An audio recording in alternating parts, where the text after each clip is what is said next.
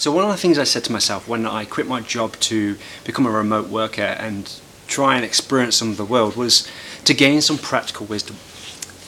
And for anyone who knows the breathing industry or has been in the breathing industry, they've heard of a guy called Brian McKenzie. Brian McKenzie is one of the founders of Shift Adapt and the Health and Human Health and Performance Foundation, who look at breath as a means for performance, but also looking at health as well. And he's a guy who's been in the industry for maybe 10 or so years, even longer, I believe. And I took something away from what he said a little while ago. And one of my friend's fathers, years back, said, if you ever want to learn something, you either go to the best university to study that, or you go to the best place to study that. His son went to New Zealand to learn rugby and became an England international in rugby and went on to become a captain. Now, Brian McKenzie says if you want to learn about breathing, you go to the freedivers. So that's what I did. My first island that I stopped on was Nusa Penida in Bali, Indonesia. And I had the opportunity to sit down with Kirill from Freedive Nusa. He's an instructor, he's been a yogi for many years, and he's been now in the freedive industry for, I believe, over 7 years.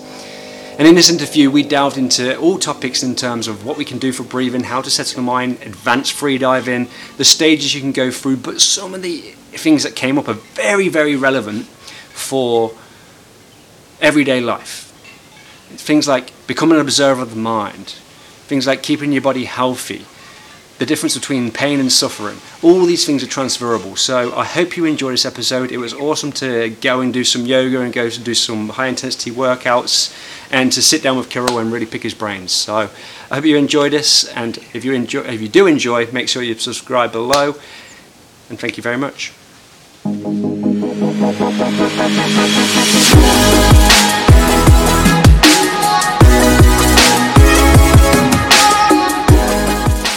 Okay, Kirill, thank you very much. This is actually going to be episode 51 of the Performance Through Health podcast, and this is something special. It's the first one outdoors, first one in Indonesia, and I get the pleasure to speak to yourself about freediving, your journey, delving into a bit of breath and some of the concepts that you use here as freedivers to perhaps learn from you to push that into what I do online with helping people with stress and anxiety.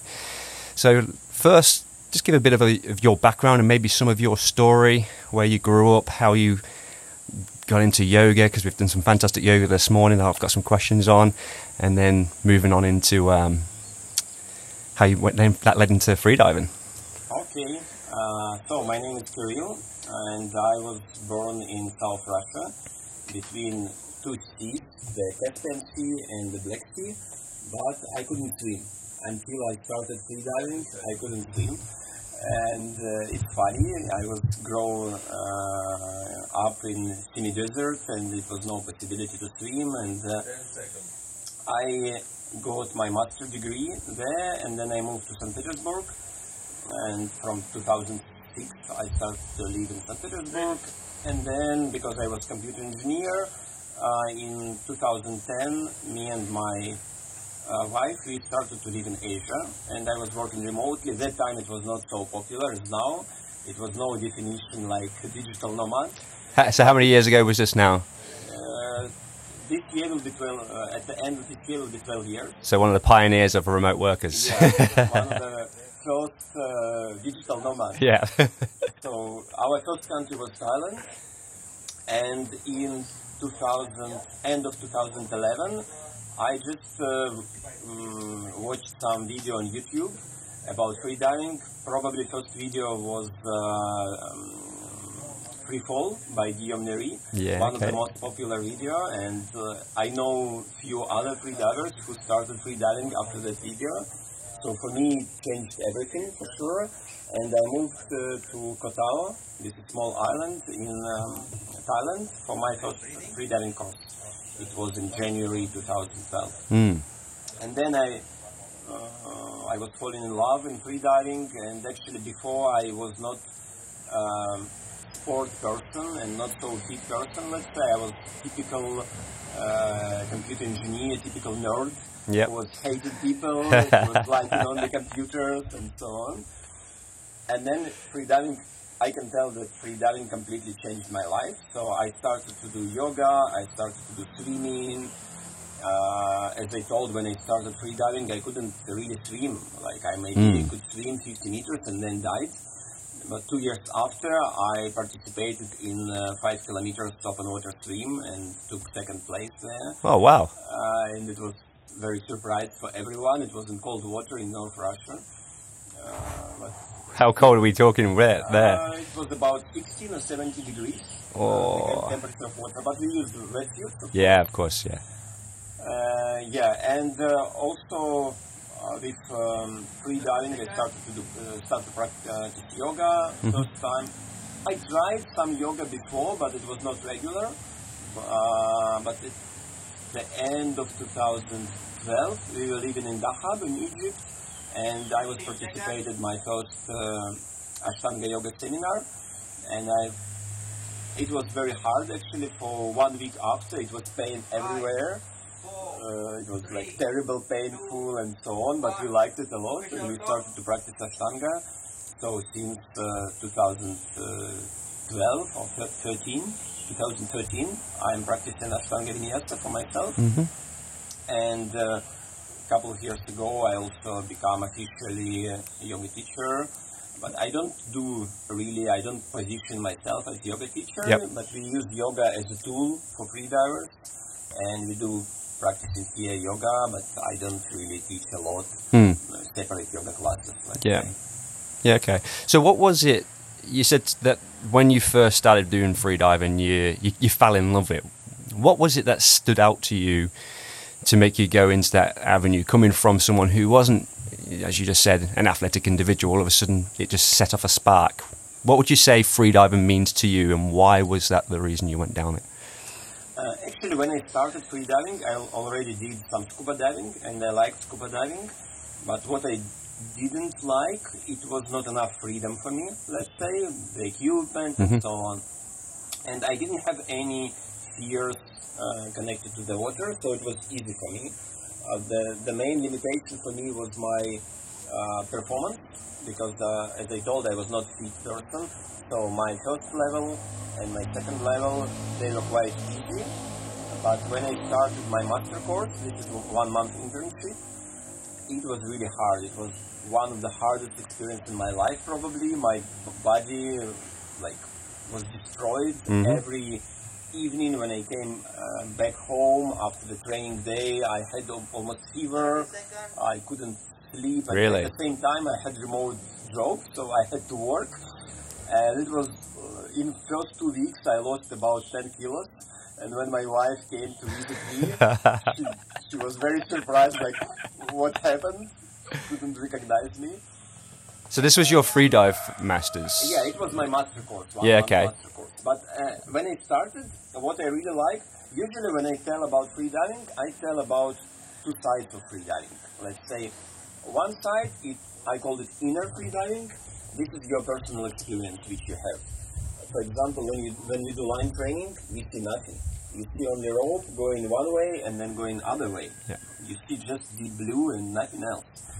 But these feelings which you have and this experience which you have underwater, it is very valuable.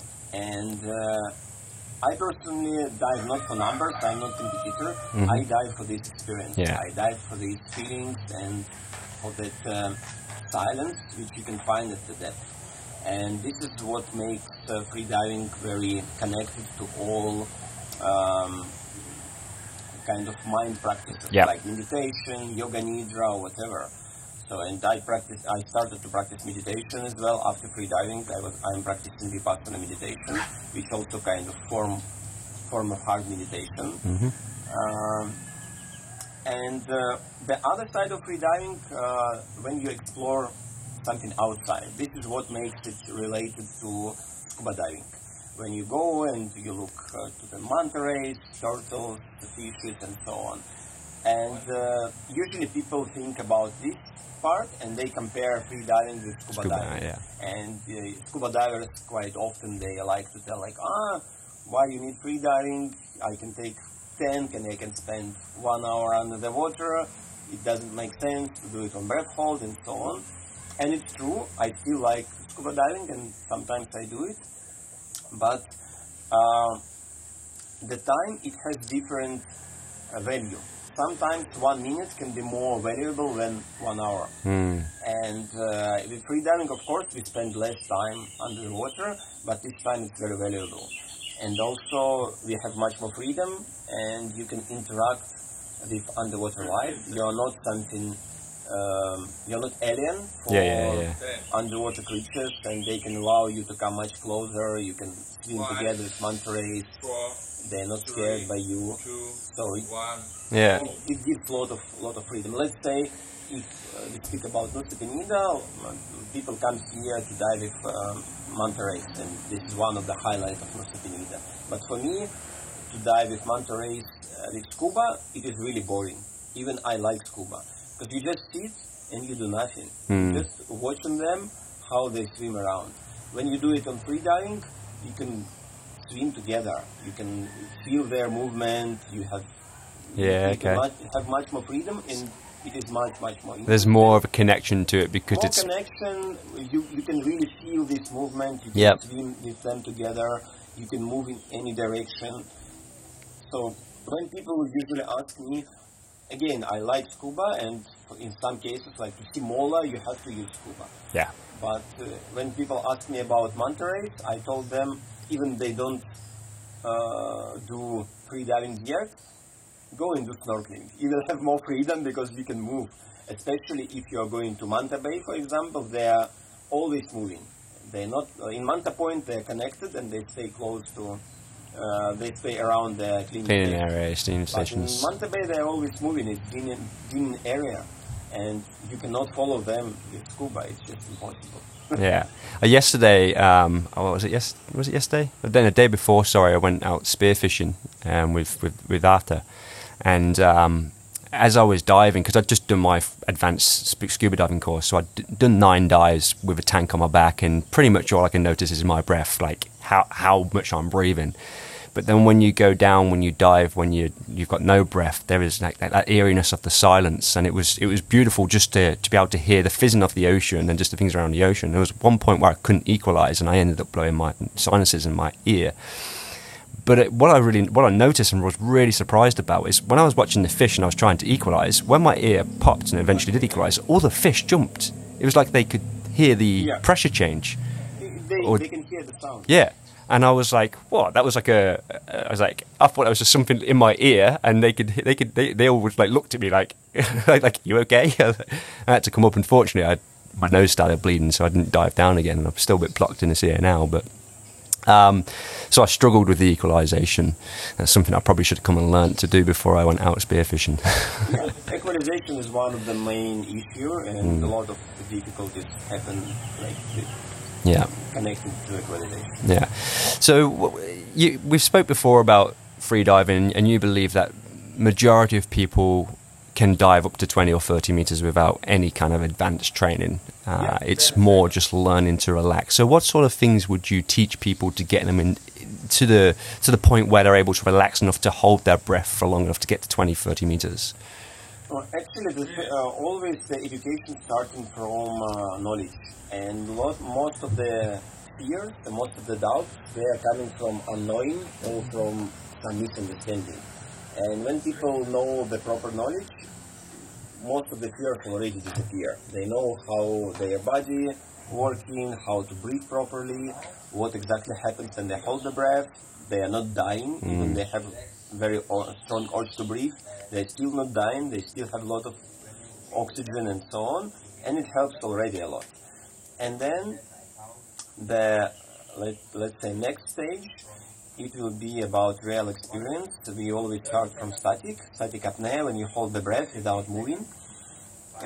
And this is the foundation and the basic. When you apply your new skills, how to breathe before the dive and how to breathe after the dive. Yep. You can apply it in the pool, and you can try to be relaxed without moving, Yep. without any Tension in kind your of body. consumption of the Yeah, oxygen. yeah. But at the same time, on one hand, it is very basic discipline in freediving.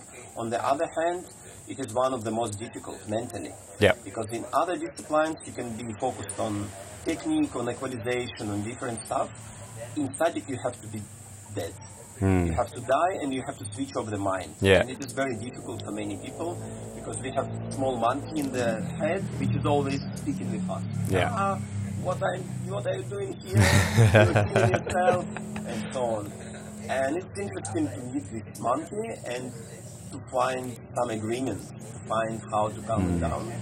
So I like static, and, Yeah. but I know a lot of people who can dive really deep and who has a very good performance for deep diving or for dynamic, but they hate static Yeah. because of this like sticking in the The- head, and the they get concern. bored, just lay and do nothing. It becomes a distraction. If you've actually got something to do, you sort of a sudden you no longer have to just fully focus on the mind. It's interesting because I use breath holds in some of the techniques that I do in my stress and anxiety program, and I think one of the biggest fears that as a humans we have, or the innate fears we have, is the innate fear of suffocation, right? So if we can put people into a position where they're holding the breath, just even laying in their bed relaxing, but you get them to keep holding it so they feel that urge of they're suffocating, but then try and stay calm in the mind, it creates that like the psychophysiological change, the dynamic in terms of I guess it's the knowledge that you're gaining from the fact that actually you can suffer to a certain extent and still be fine and come out okay at the end of it. And I think that's the experience of, I guess, diving is exactly the same thing. Whereas when I was diving yesterday, I knew that when I was at 7 or 8 meters, I was holding my breath, start to feel the diaphragmatic contractions come on, and I'm like, okay, well, now it's time to come up. But then when I finally got to the top, I wasn't really gasping for breath. It wasn't like you would after 30 minutes of Insanity X. I noticed that I probably could have held my breath for a little bit longer. And I think that is it the experience of just continually diving that you just learn to say, hey, actually my body can do more than that, or the mind allows you to then take a step further with your body. Yeah, of course. Actually, there are, again, like two sides here. One thing, with some experience, your diaphragm become more flexible, your intercostal muscles become more flexible, and it becomes not so painful. You can even start, at some point, you even start to enjoy your contractions. Oh, really? They become softer. We do a lot of exercises, a lot of stretching for diaphragm, and at some point you really enjoy it. Like, wow, today I have very gentle contractions, and so nice. So even this discomfort, you can find something pleasant. Of course, at some point it will be not enjoyable anymore. Yeah. It will be painful and so on. But you can really expand your ability to hold the breath with this training, and this is what we are doing. And the other side, it's about mental. Again, it's connected to your mental state. There is difference between pain and suffering. When you just have pain, let's say you cut your finger, you can absorb the pain. Okay, I have the pain, I need to do something, I need to treat myself or whatever. Or you can involve your mind and you start to suffer. You start to like feel this pain, like I'm dying, I'm bleeding or whatever. And when you start to connect your mind to physical sensations, it becomes much harder, and this is the real suffer. Yeah. So the idea again, and the static teaches us a lot about it, that you can observe your sensations without being involved. So you become like just observer, and you observe it from outside. And this is what makes freediving, and especially static, connected to meditation. Yeah, when you do meditation, when you observe your breathing and you do not react on any sensations. Maybe you have strong pain in your back, but you don't react. You just keep observing your breath. The same you can do during the static. But during the static, you do not have breath. You need to find some work for your brain. Let's say, make it busy, but do not. So when your mind become busy, you can keep it busy and it will not react on this irritating symptoms or painful symptoms or whatever. Yeah, so it's like a separation, as if you've got an observer in your mind. You're also aware of the feeling, but the feeling is not controlling. It's not saying, hey, look, because pain's a sign for the general individual. It's like, okay, you need to stop what you're doing right now because there's an issue going on. But for the majority of people who can maybe suffer more, it's extending that pain, saying, hey, is the story you're living to the pain the truth, or is it just what you're accepting right now? Whereas if you've got an observer to observe the story you're actually speaking, you can then change the narrative. And then that allows you to progress with anything, really. You know, the skills that you need for freediving, the skills that you need for hard work in exercise, hard work in terms of starting a business. It's all being able to be willing to suffer. The word passion at the end of the day is derived from suffering. The passion of Christ is all about the suffering of Christ. And if you're passionate about something, you can suffer or willing to go further for that. And so I think it's the skills you're teaching there, applicable to all life. Yeah. You mentioned about breathing that you do before the dive, and breathing that you do after. I'm interested in delving a little bit into what you're doing there, because I know obviously there's the buildup of carbon dioxide in the body, which is causing you to ventilate, but we don't want to offload all that carbon dioxide, because then you get a false sense of security and you can have shallow water blackout, and that causes issues. So what really is the I guess, in your opinion, the ideal way to breathe at the beginning of a dive? Yeah, sure. So this is one of the basic skills, let's say, and one of the most important parts in freediving, how we prepare ourselves for the dive. And the main goal before the dive is to be completely relaxed. So the most relaxed we are in our life when we are sleeping. It should be the same state. We are just like staying in the pool or laying in the water, breathe through the snorkel, or laying on the bed, breathe through the mouth, and you try to be completely relaxed. And again, you can use any techniques which helps you to be more relaxed. It can be body scan, it can be any meditation or whatever. And we breathe normally. It's just natural, normal breathing. If you feel that your breath is a little bit deeper than normal, you can a little bit extend your exhalation. Because when we extend in exhalation, we become more relaxed. And our heart rate becomes slower. So the main goal is to be completely relaxed. And usually it takes a couple of minutes for preparation, to breathe normally. And when you feel that you are ready for the dive, we can do a couple of relaxed deep breaths. Again, it shouldn't be full one, it shouldn't be intense one. It's just a little bit deeper, maybe 60% from your lungs, to release a little bit excess CO2 if we have it. And then just one deep final breath, and we dive down. And this is it. And as more experienced you are, as less you need these preparational breaths. Let's say most of the top athletes, when you check video from competitions, they don't do any preparational breaths. They just play, breathe. It looks like they're dead for a few minutes, and then one final breath, and then go down. As you told, we want carbon dioxide. We don't want to cheat our body, and this is one of the big mistakes what people do. They do hyperventilation. They breathe too much, so they release carbon dioxide from the body. And on one hand, it's good. It means you can hold the breath longer. But on the other hand, it becomes too dangerous, because your urge to breathe will come too late. And also, it's related to a lot of physiological changes in our body, so like Bohr effect, the oxygen, we keep it in the blood, we don't release it to the cells, and cerebral vasoconstriction when we have less blood to the brain, and so on.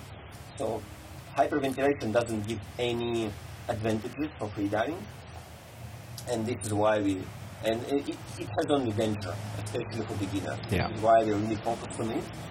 And we always observe how people breathe and encourage them don't breathe too much. To work on relaxation instead of doing any manipulation with breathing. So this is regarding preparational breath. And when you return back after the dive, we do recovery breathing. The idea of recovery breathing that you do fast, forceful inhale, and then there are two approaches. One, you do short breath hold, like 2-3 seconds, and then passive exhale to the half lung. So half lung always should be with the air. It looks like 1 minute. so we create this extra pressure, little bit extra pressure in the lungs, and it helps oxygen to go faster to the blood, and it helps us to recover faster. And the other approach, it's similar but has small difference. We don't do a breath hold, but when we exhale, we create little bit resistance with the lips. So Purse. With a purse. the same idea, we create little bit extra pressure in the lungs, but without this holding. We just, by creating resistance, we dilating the little bit alveoli into thoracic pressure, so the alveoli a little bit more expanded so they can get the air in there faster. Sure. And usually we take 4 or 5 recovery breaths, and it's enough to be completely recovered. And recovery breath should be the automatic reflex. Doesn't matter how deep you are diving. When you come back, first thing always should be recovery breathing. So it should be really like a habit, and you don't. We need it again regarding safety. If you are in, let's say, close to your limit, you don't need to think about it. You come up, and your body will do it automatically. You don't need to use your attention to think what I have to do. So, and quite often it becomes the habit. Recently I had funny situation in the pool. I showed guys how to do no fins, how to move the legs, and I was swimming on the surface with a snorkel, just show them the movement of the legs.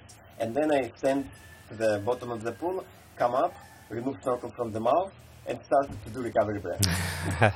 Just because in my head, when I look at the students and they come up from the water, I have to do recovery breath. Yeah. And I even didn't think about it, and everyone started laughing and like, what are you doing? And only after I recognized that something is wrong. I don't need to do it. I was breathing through the snorkel. So it means it's good. It becomes really the reflex, and I don't need to think about it. It just happens. So when you see people who are doing free dive records and they're really pushing, I think they're like pushing over 100 meters now, aren't they? Some of the divers, when they're coming back up, are they getting to the point where they are blacking out, or do they know they're safe? Like, are they how far are they pushing their bodies? Let's say regarding blackout, I always tell that what we are doing here, this is recreational free diving. And in recreational free diving, blackout is very, very, very rare. If you follow the rules, if you do everything properly, like don't hyperventilate, don't push the limits, and so on, you're always safe. I personally never had blackout. I love myself too much. I need my brain. At the end of the day, it's all about your priorities. Of course. What is more important for you, the numbers or your own health, let's say. In competitions, this is a different story, because in competitions, people are really pushing the limits. They're going beyond the limits or close to the limits, and also there is a stress from competition itself, or some stress from environment, maybe to cold water or whatever.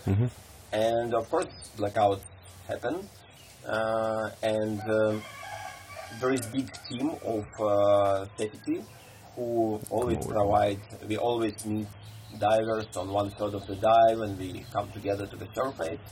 And mostly, let's say, if blackout or samba, loss of motor control, if it happens on the surface. There is much more chance. So as closer we are to the surface, is more chance. And this is again the importance of recovery breathing, because we need to recover our oxygen level as fast as possible.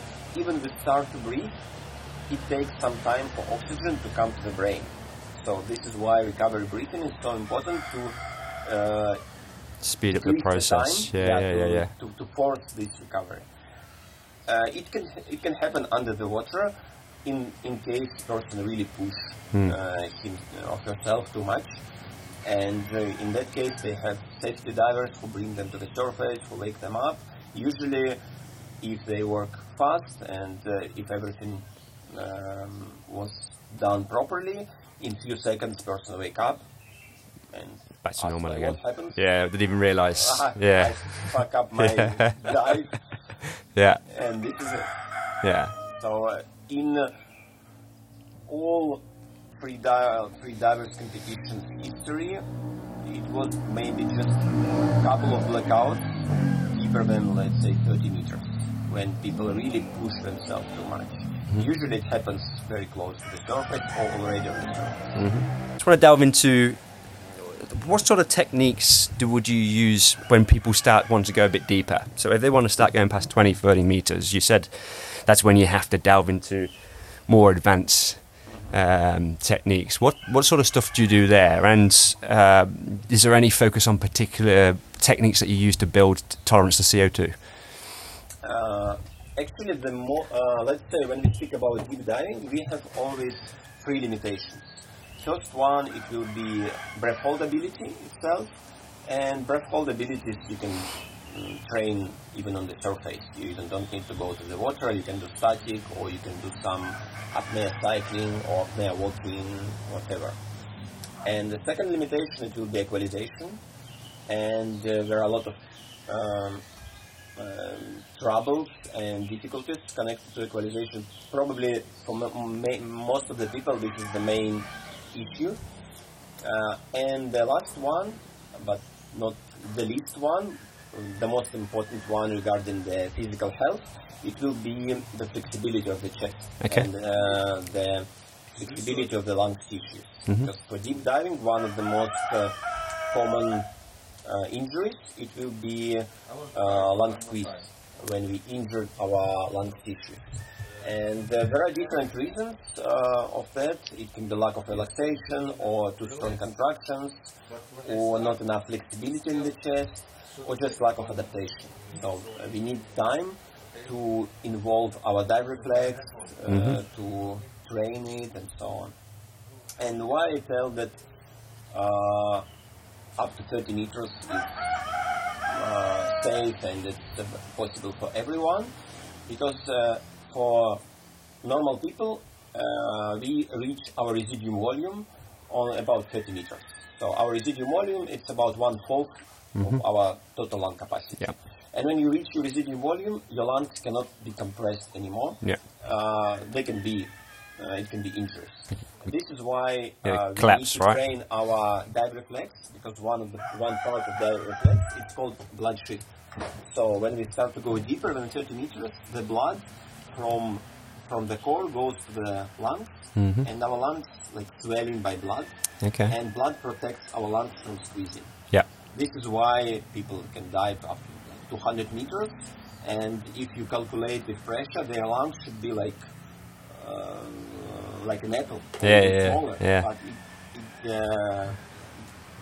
it don't become as small, because the blood come inside the lungs and protect the lungs from the squeezing. Yeah. And this is one of the most important things which we have to train. We have to train our flexibility, and we have to train our dive reflex to be able to handle the pressure when we start to go deeper than 30-40 meters. Yep. So how did is that you training that in the water, or you training that outside? Because I know obviously when we just did that breath work at the end of the session there, we were doing that blue all the way out, and then we're doing the vacuum. Yeah, we do. First thing, we do a lot of stretching, and especially stretching for the chest area and stretching with empty lungs. So as I told you, diaphragm can be much more flexible, and we have to work a lot on flexibility on our diaphragm, flexibility of our intercostal muscles. So our lungs, actually, they are very flexible. The main limitation, the chest. So we need to make our chest flexible. The ribs, spine, backside, especially this area between shoulders blades. It's very difficult, even with yoga, it's very difficult to get access to that area and to stretch that area. Yeah. This is why we also use some props to open Yeah. the back side of the chest. I had a lady called Barbara Tanzer on my podcast probably a couple of episodes before, and we were talking about rib mobility, and one of the things she was talking about is we don't really think about the back of our ribs, like especially in that area you're talking about. It's because we don't really have much sensation of even being able to feel that area because there's not necessarily a need to. What you're saying, like, obviously one of the things that we need to do, and just also this is important for athletes, or they're starting to look at this athletes, and the mobility of the back of the ribs, or the ribs in general, to be able to expand your lungs and be able to breathe more efficiently, utilizing less energy, so you can probably use more blood flow to the legs or the working muscles. But so the techniques you use is in using props in yoga, such as rollers and things like that. Yeah. Some yoga props and just typical, let's say, yoga asanas, which working on flexibility on the chest. Chest opening, some back bending, twisting, and so on. And of course, also pranayamas and some breathing exercises with Uddiyana Bandha, some specific stretching for like empty lung stretching. Yeah. So we can, here on dry land, we can simulate the deep diving. Okay. We can simulate what happens there, and we can do this stretching. Yeah. The other direction which we have to work, it is breath hold itself, and on this level we add empty lungs breath hold.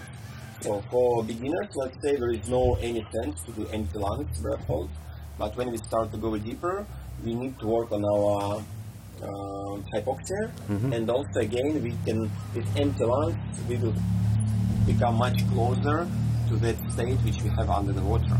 When we dive down, after 10 meters your lungs already compressed and there is no full lungs breath hold anymore.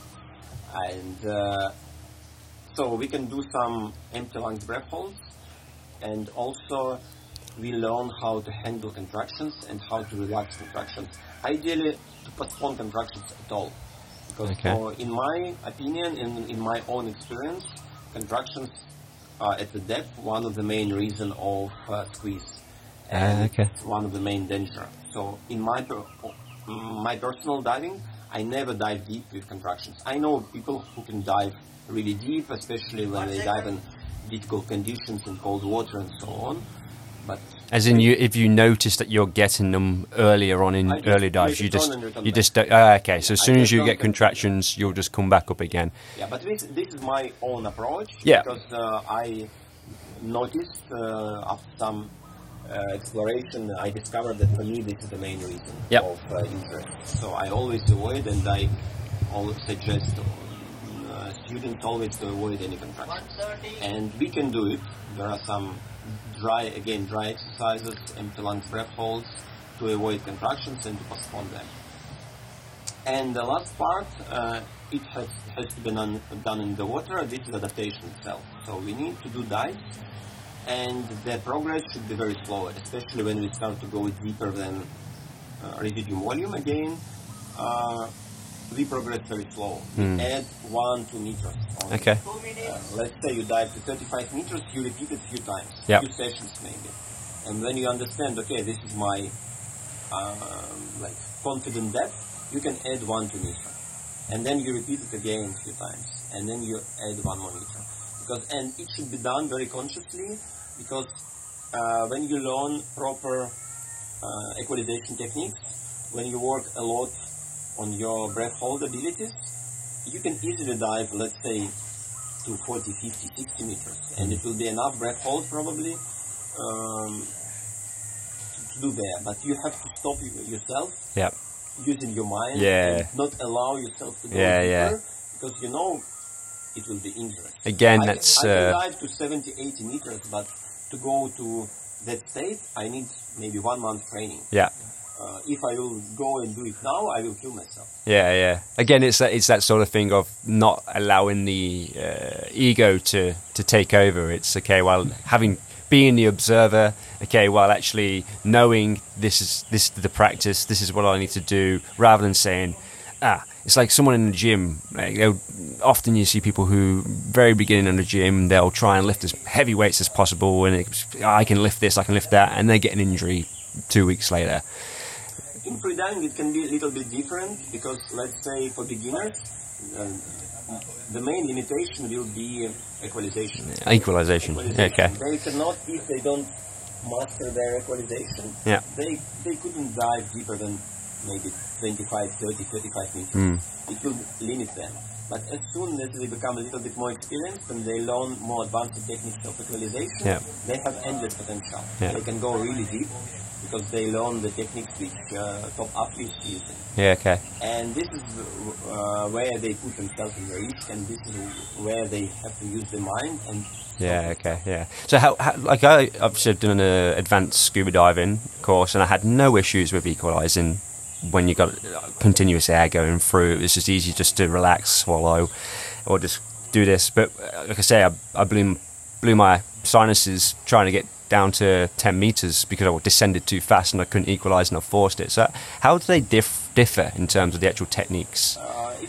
It's easy in scuba diving. Equalization is very simple. Yeah. You just pinch the nose, blow to the nose, and you're done. Because you go fit first, and you go very slow, Yeah. and you have tank. So you have a lot of air, and you can go as slow as you can, Yeah. as you want. When we do free diving, we go head down. We go much faster, Yeah. and there are few issues appear. First one is just physics, because when you go head down, you have less air in your sinuses, so there is just less pressure, because pressure is going to the lungs, upside down, and it's just like physics works like this. It's more difficult to equalize. Because when you go feet first, air goes up by itself, and it equalizes by itself. And you can go Of very course. slow, Yes. you have time. When you kick, for example, or even pull in the rope, you're going much faster, Yeah. and you need to be able to equalize. But there are also some anatomical or physiological issues, let's say, because we have soft pellet. It's like a door between your nasal cavity and mouth cavity. And for a lot of people, the soft pellet can be the issue, especially if they have tension, if they have fear, because soft pellet, it is like a protection mechanism for us. Let's say when you do surfing, you can have a lot of water inside your Sinuses. but you don't have water inside the mouth. This is because of soft pellet. Soft pellet close and isolates your nasal cavity and mouth cavity. Yep. And in my experience, I work a lot with surfers. Most of the surfers, they have difficulty with equalization. Just naturally, they used to close the soft pellet.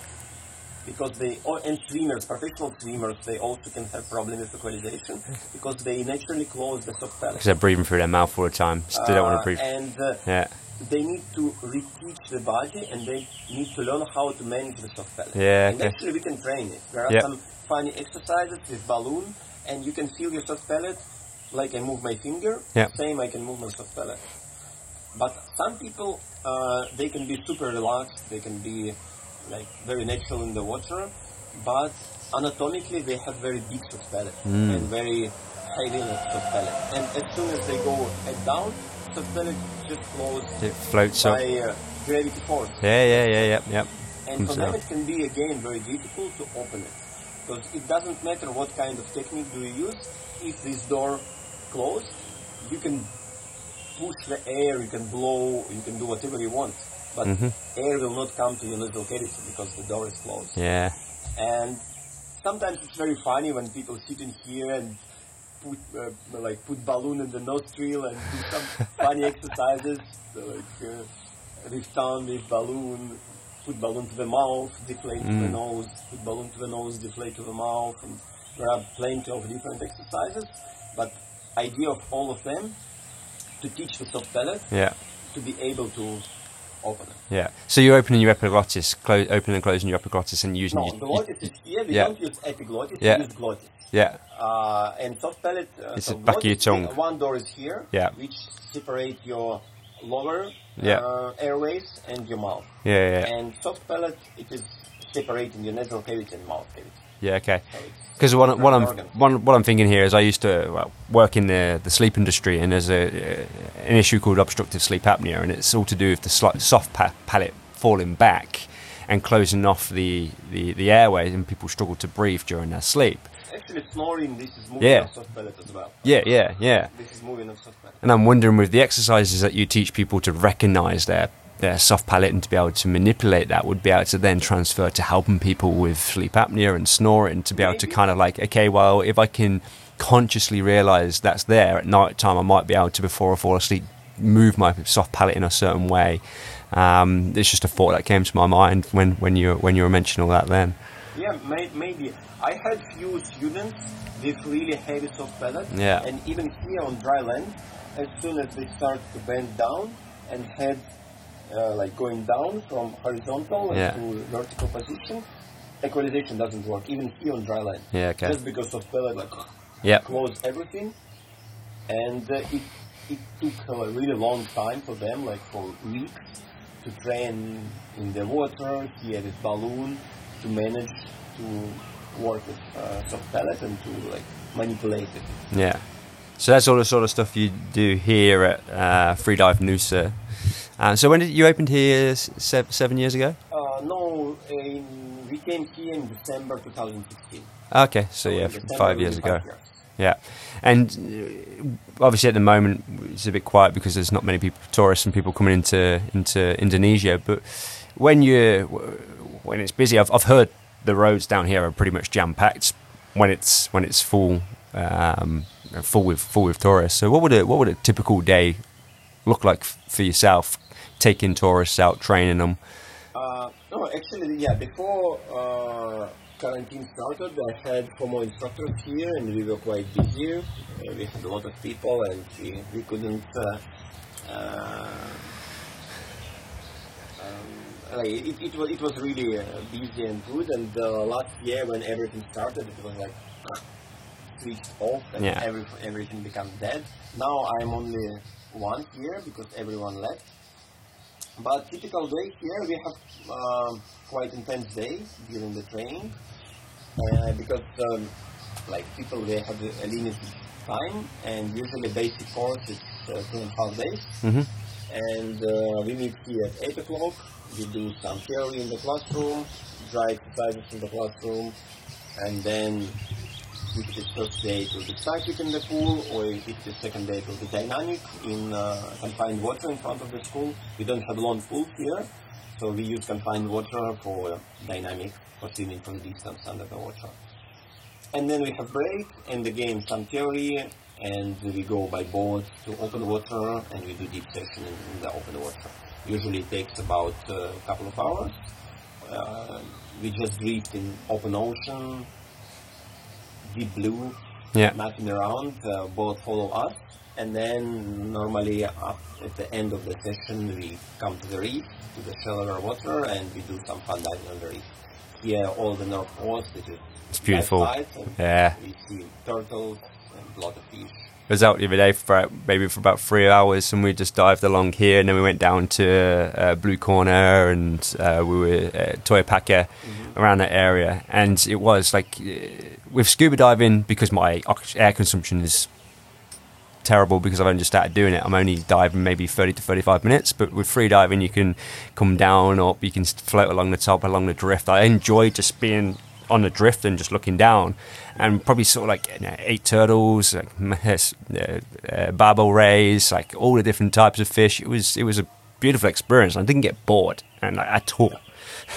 Yeah, the drift diving, one of the highlights of Nusa Penida. I always like it, and you just dive down and you really fly, and you do nothing.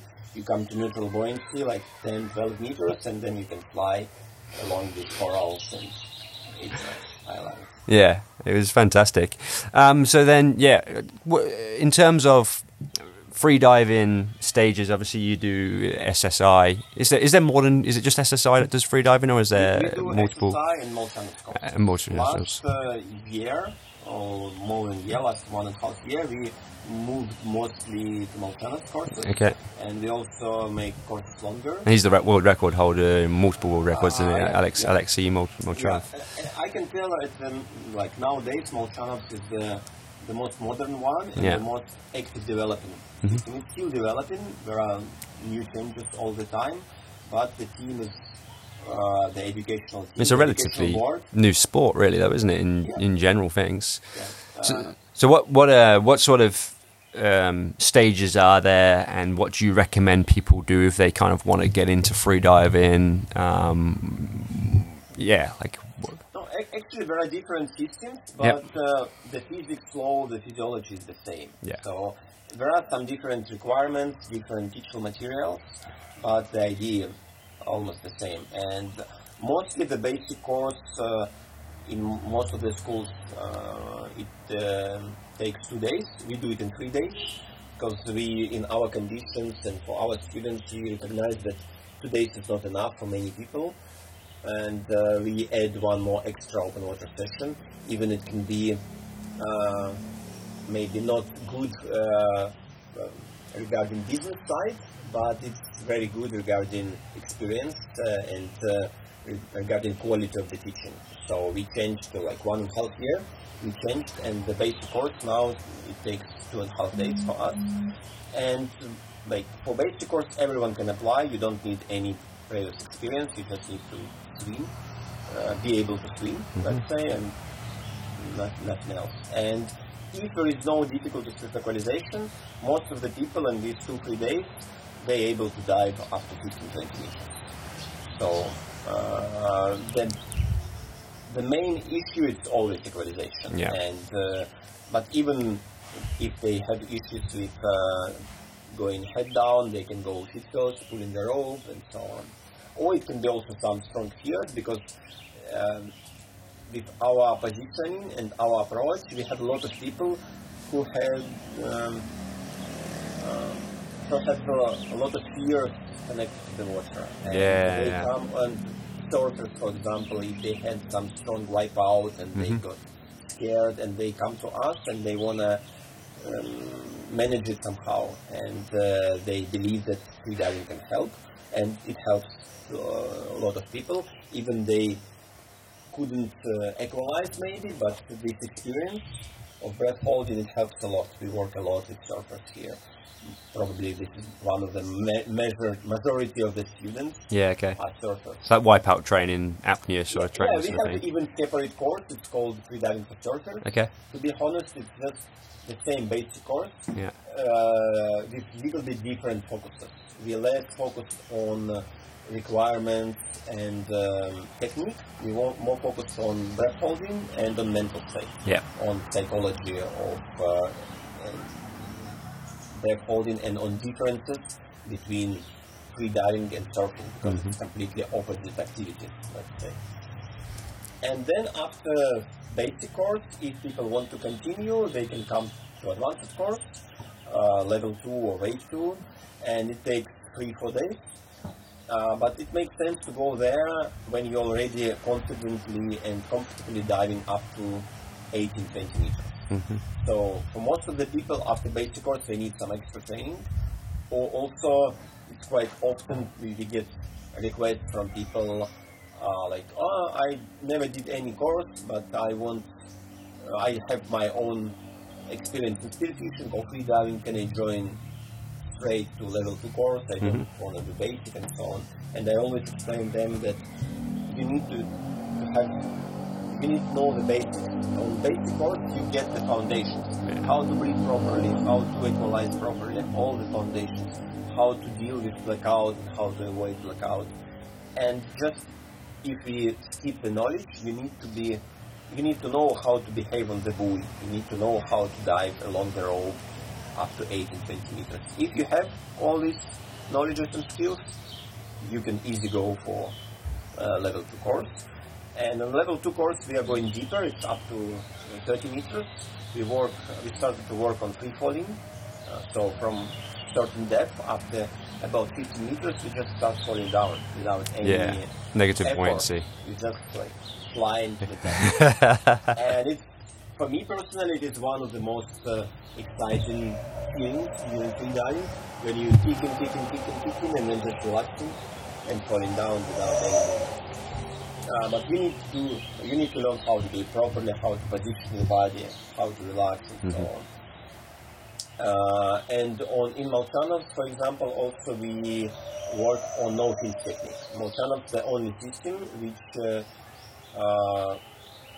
makes no-fins part of typical courses. In SSI, for example, there is specialty course about no-fins, but it's not part of the normal courses. And in any other system, they don't really teach no-fins. And for many people, no-fins is the biggest issue in advanced course. If they never did it, because you need to have good flexibility in the hips, in the shoulders, and you need to have good coordination. And in my experience, like probably it is, I can tell on basic course the equalization is the main issue. On level 2 course, the no-fins the main issue for many people. I'd be screwed. My shoulders and my hips. Spent 15 years as sat at a desk, 16 years training weights. This is why I told today that when we do yoga and some stretching, we mostly focus on chest opening and on hips opening. These are like two main areas which we have to work on. Yeah.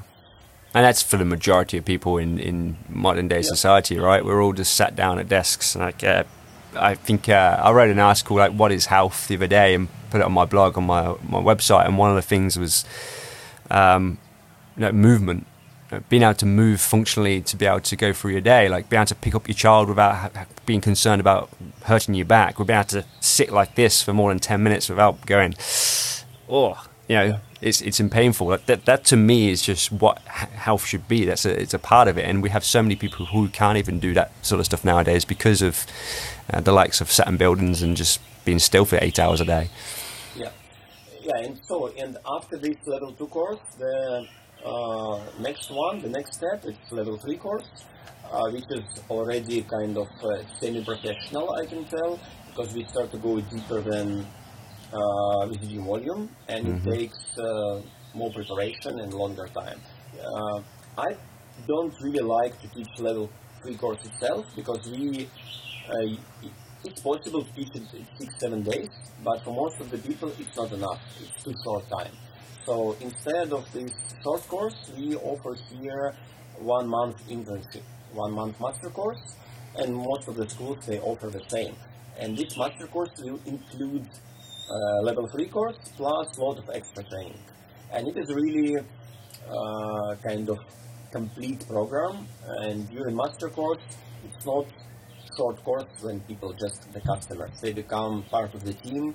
We train together. They do a lot of cross training. You've seen we do interval training here. We do gym. We do yoga. We do swimming. So like almost every day they do some training. We need to have rest for diving for sure. Normal schedule, like 2-3 days diving, 1 day rest.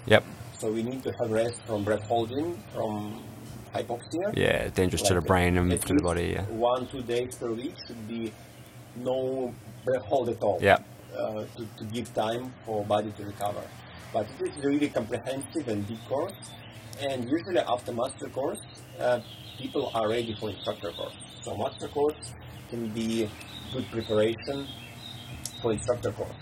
And in master course, you can be really focused on your own performance and like do all the performances.